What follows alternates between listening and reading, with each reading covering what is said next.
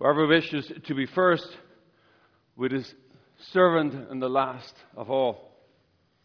In today's book of wisdom, we hear how the just one, the good one, is treated. And it deals with the challenge, if you would, as suffering that comes to a good person at the hands of evil. What do we do, or how do we handle it? And as people of faith, this scripture says is that you don't have to worry about the Lord will vindicate you. That's basically what it says. And you can hear they call him, they're plotting against him, ready to torture and punish this man because he was good. He's obnoxious, quote unquote, obnoxious in their sight. And all the Lord says through the prophet is that basically, trust in me, everything will work out, you will be vindicated. And as people of faith, we sometimes struggle with that, and we find that hard to believe. But that is what our faith is. No matter what happens, the Lord will vindicate us. In the end, all will be well. And so part of it, it's easier to explain by analogy, and I use this during the week at our Wednesday session, is that sometimes if this rope here is our life, all of that is eternal life. That rope is all eternity. And that's our life. The symbol is all of that is eternity. And this tiny little section here is called life on earth. That's it. Just that section there. And oftentimes, and so when the Lord says, don't, everything will be vindicated, because all the acts you do will last forever. And just this period of time when the evil ones, or the what they call the wicked ones, think that they have you beat on this tiny little section of a tiny little section of this. And the Lord says, never mind, it's what you do here determines all of this for the rest of your life. And so we have to focus on this in light of all this, that it goes on forever and ever and ever and ever and keeps on going. And so the challenge for us is to remember that in all we do. And that's what we've been talking about in this last several weeks. We've been doing this session, investing in our faith, serving Christ in all we do. And that we're saying that because we serve Christ here, that will last forever. Because you see, we maintain, and this is really not an opinion, it's a fact, is there's nothing we can take with us. We cannot take anything with us. We know that. We die, nothing goes with us. We can't certainly take any money. We can't even take people. There's only one thing that goes with us into eternal life. And that's what belongs in eternal life. And that is love. The only thing that goes with us into eternal life is love. And that is what holds us the whole way. And that's why this period of time is so important for us insofar as how well we love. Not how well we live, on how well we love. Now, this rope is more than just a symbol of a length. It also tells us that it's made up of certain things. All those acts of love is what make up the rope. I don't know if you know how a rope is made. A rope is made by little strands. I'm going to show you a brief video about it. It takes just 1 minute to show how in fact a rope is made. This one's made of cotton. The one that we're going to show here is made of sesu. But let's have a quick look. I'll turn off those lights there for a second. I'll explain this. So this rope is made of 3 strands, just like on that thing. And over these last 4 weeks, we've been talking about the 3 strands that make up a strong community: word, worship, and witness. And there's those strands and the acts of love are those tiny little sisal, or in this case, cotton strands that make up who we are as a community. But they need to be bound together to make the full strength of a rope. Word, worship, and witness all go together. That's what makes us a strong individual Catholic. But then when we bind ourselves together, that makes us a strong community. And we've been talking about that, and we've talking about it in a way that we investing in our faith, that we give of ourselves. And the commitment that I've asked for everyone is 2.5% of your gross time. and gross talent and gross treasure. Now, what does that mean? For 2.5% of your time and talent, that's 4 hours a week. Right, 4 hours a week. Now, it may seem like, oh my gosh, it's a huge amount. Well, 1 hour we're asking for, just in summary, 1 hour we're asking for in prayer. 10 minutes a day for 6 days a week, you got 1 day off. All right? Not too much to ask. 1 hour in service in church. That's a worship. You're here, so you got that already done. 1 hour in witness and service to somebody else who is in need. And then 1 hour of elective, when you can spend in one of the other areas that you feel you need to grow. That we are called to grow in our friendship with Christ. Called to grow in our knowledge and love of friendship with God. That we grow in love. That this idea that we twist these things. Now that means that we have to allow ourselves to be twisted around one another. Which means that we become very human. We recognize the need to be involved in each other's lives. So let's just go over it. In Word, what we ask you to do is to pray 10 minutes a day. But one of the things that you've been hearing that from me for years. We've given you books, and still some of you struggle with just 10 minutes a day. Now, these are base levels. This isn't meant to be a goal. This is the base level goal. Some of you are way more than 10 minutes, and so you should be. It's where you have grown to. Your relationship with Christ has grown.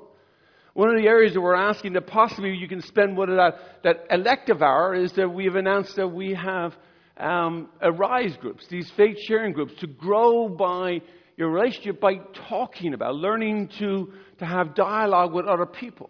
It's only for 6 weeks. So just try it use those 6 extra hours in going to join a faith sharing group. And learning to hear other people's perspectives, other people's journey on the faith journey. And how important that is to learn to articulate so that we can talk to our children, talk to our grandchildren about what it is that we believe, and we hear something from somebody else, we find that language. So I'm asking, but one of our commitments in this next year is to grow in the knowledge and love of God. So we will be putting on sessions specifically for different target audiences that will meet the needs of the community, if you allow us. If you allow us, we'll be putting on. One of our goals is to have a retreat that every single parishioner in the next 3 years will have done a weekend retreat. A weekend retreat, overnight weekend retreat. And why is that so important? Because it's my firm conviction that when we go away and retreat, put everything aside and go away for 2 overnights, something happens to us internally. It's like resetting the clock and resetting according to Christ and His will for us. It's a way to discern. And when we've never experienced that, which many parishioners have never experienced it, this is the opportunity. We're going to be putting on retreat after retreat. We're going to be working with different partners. If you allow us, this is what we're planning to do so that you can have those retreats. Have more talks of formation. And we'll do even some, with the children, we'll do some, what's known as fifth classroom. We'll help them learn by using their technology to engage and come back with us. So in worship, what we'd love, we already know you're part of the community. You're here. But there are so many other things we could do to make this experience even better. On your seats, I put this out here. This is a liturgy markers. It's basically to assess your experience for yourself. To assess your experience yourself. Now, we'll send this out via email as well. But here is for example, you rate yourself in a 1 to 10, and there's 10 markers. So you'll come out with a score, hopefully no less than 50. And I don't think there's anybody at 100 quite yet, but we'll get somewhere in there. But I'm hoping this. But something for example, how often do I invite friends and neighbors to join me at the weekend liturgy? Do you do it once a week, which would get you a 10? Or do you do it once a month, which gets you about a 5? Or do you never do it, which gets you a 1? You get the 1 for showing up here. But you know what I'm saying? So this is about what are we trying to do to grow in our faith. There's other ones here about how do we welcome people. So let's say over here, let's say Ted was new. And you know the way I do the welcome and I ask people where they're visiting from? So let's say Ted raised his hand and he said it was new. Right, so we say, okay, welcome to our community. Hope you have a great visit with family and friends. Now, all of you now know that he's new. It's all your responsibility to welcome Ted. You should first immediately, whenever, oh, Ted, welcome to our community. Where are you visiting from? Say something. And then when it comes to the communion time, the sign of peace, you all go back to Ted. Ted, welcome. I hope you have a great visit. Maybe you can come outside and have a cup of tea with us or a cup of coffee, and we'll get to know you a little bit more. All of you around him have the power. I can't do that from up here. But you can all make him feel wonderful. And then wherever that happens, how powerful that would be. That's a little bit more powerful than just saying, I'm from here or from there. Or if you see somebody who you clearly know is new, you know who sits normally beside you, and it's a new person, you go like, hey, what are you doing there? You can introduce yourself and say, are you new here? And they might say, no, I usually sit over there. Well, then it's an opportunity to chat. But those are the markers that we're trying to get you to engage your mind on and heart. And the other one is being here on time and staying to the end.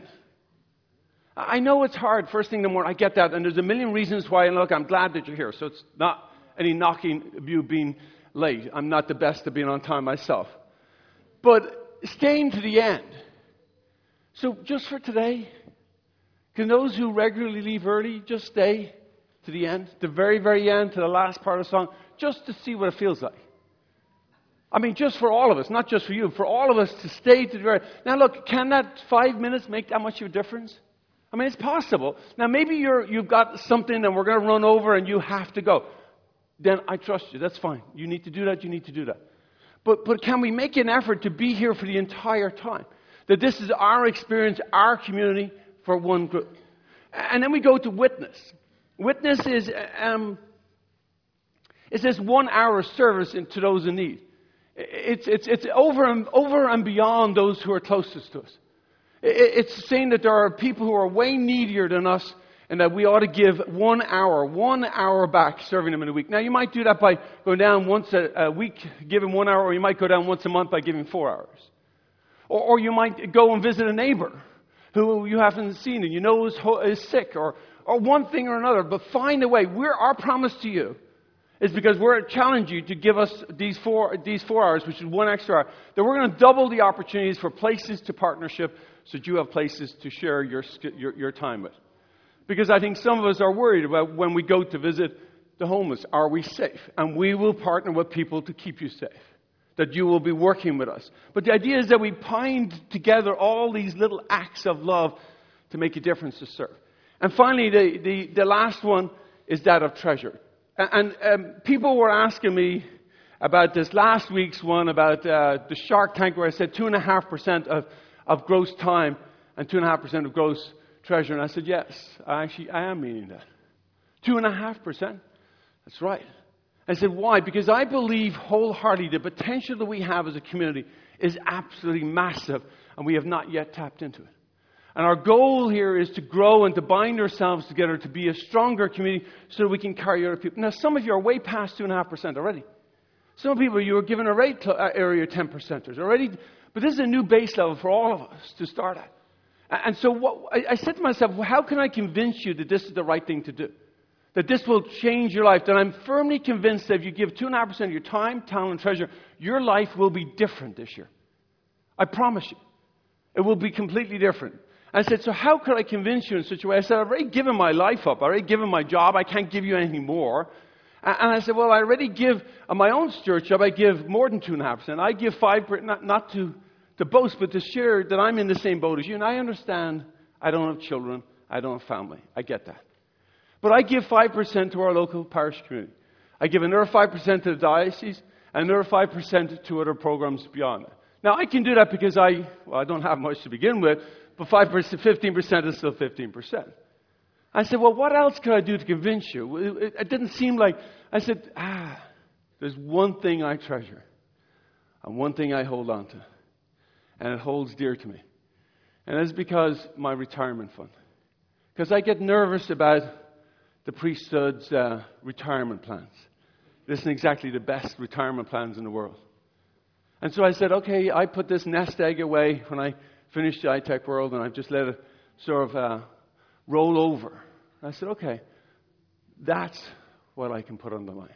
So here's my promise to you, that if you give your 2.5% of time, talent, and treasure, that if your life is not changed in this 1 year, if you do not experience a radical difference in your life, and you have to do both time, talent, and treasure, that I can't give you back your time and talent.